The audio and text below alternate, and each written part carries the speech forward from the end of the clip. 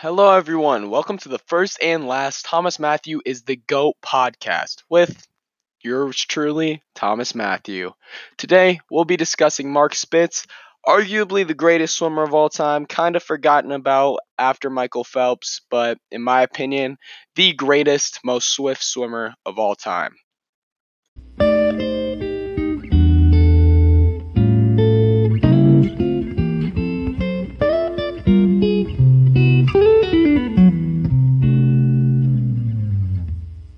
First off, let's just look at technology. I know what you're thinking. Technology in a pool? Uh, But when it comes to the Olympics, there's a lot that goes into professional swimmers' speed. The art of tapering is a huge modern way of practice. Tapering is considered a big part of why swimmers go so fast at the end of the year. It's a training method where coaches cut down yardage and mainly focus on sprints and just easy practices, and so it makes you feel really rested and kind of conditioned for the end of the year sprints. So by the time of the last practice, the swimmers are only doing about 1,000 yards. Another thing that's huge in today's swimming world is our speed suits. These suits are made of like high tech material that compress the swimmer's body to make them more aerodynamic. And with that high tech material comes not water being absorbed into the suit, rather water being pushed off of the suit, kind of reflecting off of the suit. So that really helps the modern day swimmers. And in the 2008 Olympics, where Michael Phelps had 8 gold medals and 8 world records, he wore a full body speed suit covering from his shoulders to his ankles. So that might have helped a lot, but we'll talk about that later. The suits that Michael Phelps wore in that Olympics are now banned because they were unfair to everyone who did not have them. And another crazy thing to me about Mark Spitz is he never wore goggles. He never swam with goggles. He had to swim with his eyes open. If I didn't swim without goggles, I would not go nearly as fast as I do. And he gets a regular suit and he gets no recognition in today's swimming world. It's all about Michael Phelps. The times show that Phelps is much faster than Spitz in his day. I would stay true that modern day Spitz would be an Olympic record breaker. In my opinion, being great is also about being remembered. Spitz, unfortunately, is not very remembered, as many would like him to be. He's been interviewed saying that all Olympians are not really remembered. They fade away in time, and with more Olympics and more stars coming out of them. But he is an Olympic swimmer from the 70s, and there's not a huge audience for that. But with his incredible record and his incredible talent that he possessed, I would say that he still constitutes as being one of the greatest swimmers of all time. And also, I think he could rule in the pool any day. What makes him great, what makes Mark Spitz great, he had no fears, at least in the public eye. He was brash and cocky with the media and not afraid to speak his mind. I think this set him apart from the rest of the swimming community. There's not a lot of swimmers that will come up to you and talk trash, but I think definitely from the interviews that I've seen of Mark Spitz, he's the kind of guy that to talk trash in swimming, which is a pretty classy sport. So he kind of revives swimming in America. This happens every Olympic year. The swimming gets kind of low, and then as the Olympics roll by, people get more into it and kind of start to try it out. So I don't know if Spitz revived swimming in America, but he definitely made it more popular in America, which is a big thing to do for a sport like swimming. In my opinion, his comeback story makes him great. He had been the best all his life, being called the best swimmer in all of his age groups. Uh, However, he was cocky. He told the media in 1968 he wanted to win 6 gold medals. He was in 6 events. He wanted to win 6 gold medals, also break 6 world records. He went on to win 2. Those are only in relays, not even placing in the finals in one of his events. However, he got knocked down and then he got back up. In the 1972 Olympics, 4 years later, Spitz won 7 gold medals and 7 world records, setting a new Olympic medal record for one Olympics. I think that shows greatness.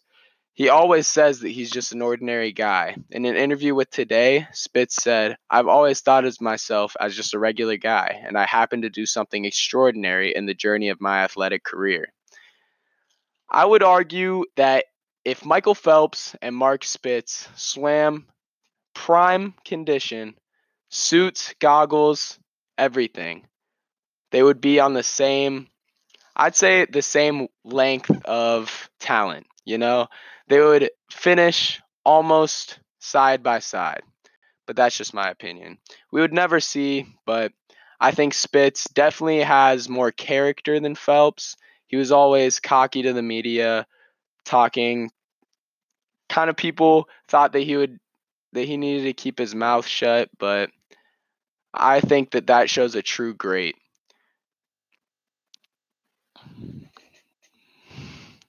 Spitz's greatness is definitely arguable.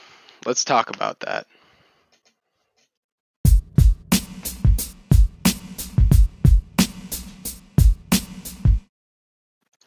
Let's look at the facts here. Mark Spitz was a remarkable swimmer. He was very swift, and by the videos that I've seen, I can tell you he was one of the most swift swimmers I've ever seen. Now, his times are very subpar for today's standards. However, back then, they were all world records. Now, when you say that Spitz is slow, it's not necessarily that he was slow. As I talked about earlier, it's all the technology that comes with swimming, all the new ways to swim. Like Spitz did a flip turn on the wall. It's where you flip and push off on your feet. However, he just pushed off, did not kick, did not do anything. While swimmers today, in today's era, push off very fast and then do fast kicks to propel themselves to the surface and get there faster. So it's just ways to improve your swimming that were not yet founded back then. And Spitz, as I said earlier, there was not technology to back him up. He didn't have speed suits. He didn't shave his body hair to make him get faster. He had a full grown mustache when he swam.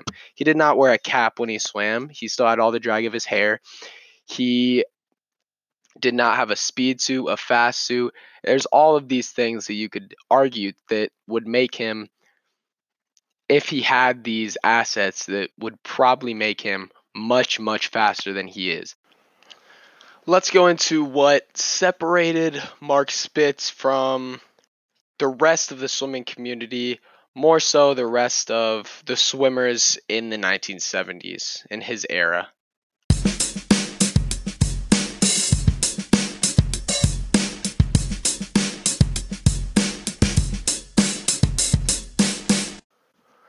Spitz is very different from what many suppose a swimmer should be. He talks harshly to the media, and he still does in his old age. I've read many interviews where he is rude and speaks his own mind. In the 2008 Olympics, when Phelps broke his record, he was very angry that he did not get invited when there was a chance that his own record could be broken, and he had some words to speak about that. But he was separated from the rest of his field kind of as a figure. He was more looked at as a figure than kind of a person, if you know what I mean. He was kind of praised by the media, very focused on, like Michael Phelps. Like the person in the 8th lane of the Olympics gets no recognition while all the cameras are around Michael Phelps, when that person made a great stride and a great achievement by getting to that point. But Spitz was kind of the same way, more focused on by the media, which really set him apart from the rest of his competition. He kind of had more pressure and stress put on him by everyone around him than the other people who still, of course, had pressure and stress, but definitely not as much as what Spitz had put on him. Now, in the 9 common characteristics of people destined for greatness, Spitz definitely falls under all these characteristics. They're not humble.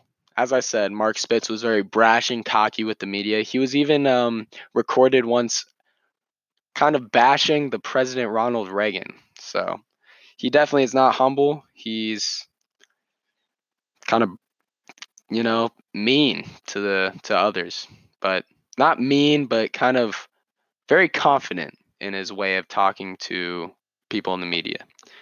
They're irrational. Spitz is one of the most irrational people in history. He claimed that he would get 6 gold medals in an Olympic Games where he only got 2. So I don't know if he was unprepared, too cocky. I can't say, but he was definitely irrational at that point. They don't believe in inspiration. I don't know if Spitz falls under that. He was inspired by himself. He was inspired to train by his coach, his family, himself. So I don't know if he really does not believe in inspiration, but he takes a lot of inspiration from himself and not from others. They don't live balanced lives. Many swimmers don't live balanced lives. They swim 4 hours a day. Spitz probably swim more. I don't know his training, but he Olympic swimmers do not live balanced lives. They train for more than half of their lives. It's a rough life, but that's what they do to be great. They're lucky. Spitz is definitely lucky. As he said, he's an ordinary guy, but he just got lucky with his athletic ability and won 7 gold medals.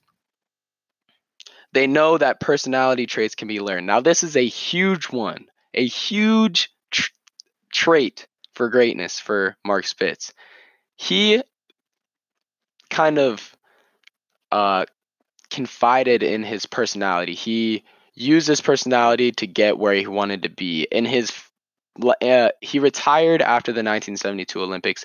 However, he still made $7 million from sponsorships and commercials. So that's mostly because his personality is what people liked. I think he kind of catered to what people liked. He grew out his mustache. He kind of was a figure for people, for men in the 70s, especially with the mustache. He kind of started a trend with that. So he really learned personality traits and really banked off that. Making $7 million in the 1970s was a lot back then. That's still a lot right now. They visualized their success to the point of certainty. Spitz was going into the 1972 Olympics knowing he had to have 7 gold medals. He did not want to disappoint. He could not disappoint, or else his whole career would basically be over. He visualized getting those gold medals, training every day, beating the person that he would race. He visualized that in his training every day. And I think visualizing that to the point of certainty, and he did it. So they never fail. Mark Spitz was recorded saying that he would win 6 medals in the 1968 Olympics. Did he? No. He won 2 medals that year, and he did not accept his failure. He saw it as just a speed bump. The next Olympics, he came around saying he'd win 7 gold medals and 7 world records. And what did he do? He won 7 golds and got 7 world records. Now, in that time, he did not accept failure. He just went on and thought about what he could do to be great next. And I really think Mark Spitz falls under all of these 9 common characteristics, and that's what made him great, or even maybe the greatest. Now let's talk about Michael Phelps, Mark Spitz. Now, if we compare the times, let's look at this. Mark Spitz's world record gold medal time in the 1972 Munich Olympics. In the 200-meter butterfly, it was 2 minutes flat. Michael Phelps, on the other hand, in his 2008 Olympics, in the 200-meter butterfly, it was 1 minute 52 seconds. Also gold medal, also world record. As you can see here, that's an 8-second difference. There's not a big argument for that to say that Mark Spitz is a better swimmer than Michael Phelps. But the only thing I could say is, in today's era, with all the training methods, the different methods to swim. I would argue, and I think even Mark Spitz himself would argue, that if he had all these assets, he could beat Michael Phelps in a one-on-one race right now. Prime age, both going head to head. That would be a sight to see. However, there's no really way to comprehend. There's no way to see this come out in real life. So the only thing I could leave you with is Mark Spitz, one of the greatest comeback stories of all time in Olympic history. He went from being bashed by the media to winning 7 gold medals in one Olympics, a long-standing record, one of the longest-standing medal records in Olympic history. Now, if Mark Spitz was next to me today, I would have 2 things to tell him. Congratulations on being great. And thank you for inspiring many to be great in the pool. There's no doubt that Mark Spitz has left a mark on the swimming world and will be remembered as one of the greats. So my speech by Mark Spitz, unfortunately I could not find many great speeches on YouTube of Mark Spitz. I guess there's not a big market for this guy, but I did find it a pretty good speech. And I think one thing that he talks about that really stood out to me was at one point, the pool was kind of just open in 1972 at the Olympics. So he went to train. Maybe there was a training pool. He went there to train, and there was media windows like in the pool, like under the water. And he noticed that there were people in those windows kind of looking at him, taking pictures, writing stuff down. And so he's kind of fooling around with them. He did a special stroke that is not really it's a horrible way to swim basically. And he realized that those guys were Russian coaches, kind of scouts, Russian scouts for the Russian swim team. And they came up and he talked to one of them who was a translator, and they asked him if that was a stroke that he swims in a race, and he said, yeah, it really helps. And the guy translates, and they're all writing it down. And then they ask about his mustache, and because this is at a point where everyone was shaving all the hair on their body to go faster, and he says that it really helps and it deflects the water, and the guy translates, and they all write it down. And I think this really shows how much of a kind of a being Mark Spitz really was, that they know that hair is not the best way to swim, that this deflects the water. However, when this guy tells them that it is no drag, it deflects water, helps you get faster, they listen to him and write everything down. It's amazing to me. My podcast is Triathlon Swimming with Tower 26. It's kind of just an interview of Mark Spitz, and he talks about the main point of the podcast is kind of the mental struggles that came with being at such a high level and under such immense pressure to kind of succeed. Basically, he was pushed so hard to succeed. I don't know if I could go through that with that much just media attention and people telling you have to win to be accepted, basically.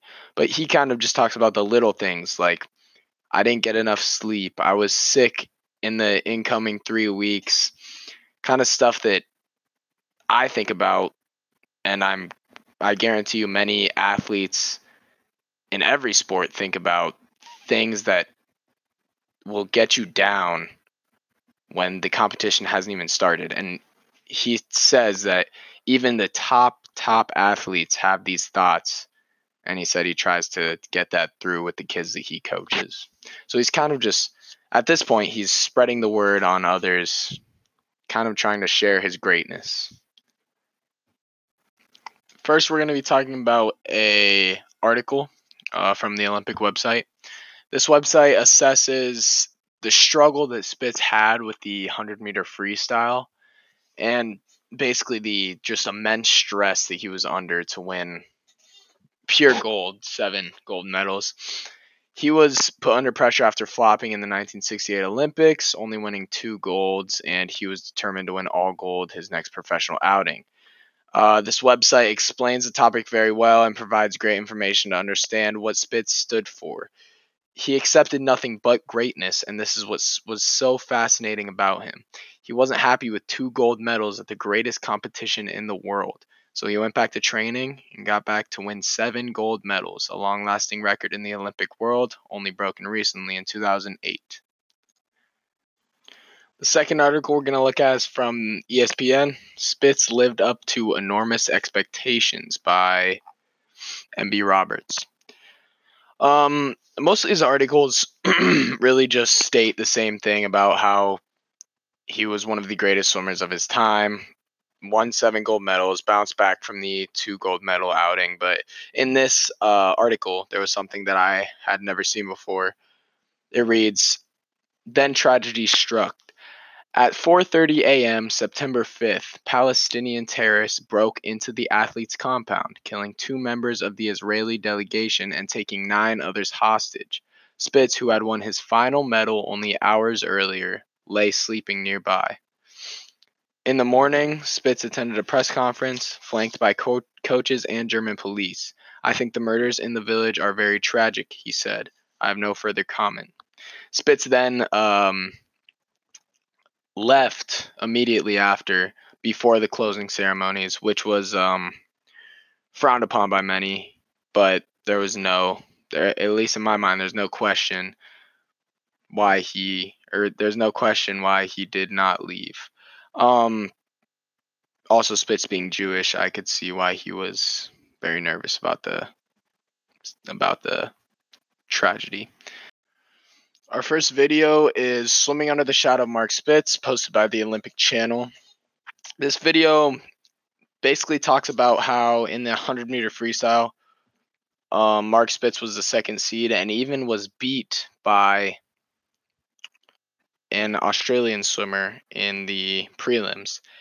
And the Australian swimmer, they interview him in this video. He says that he felt as he was the underdog, and he was seated first in the finals event, and he still felt that he was the underdog just by the amount of media coverage and kind of media attention, and not even media attention, just attention given by everyone that Mark Spitz had. So that shows his greatness by kind of everyone being in awe of him, kind of knowing that he was the best, and he ended up winning gold, showing everyone that he was the best. Once again, this is Thomas Matthew logging off for the first and last time of the Thomas Matthew is the GOAT podcast. Thank you very much for listening, and have a great day.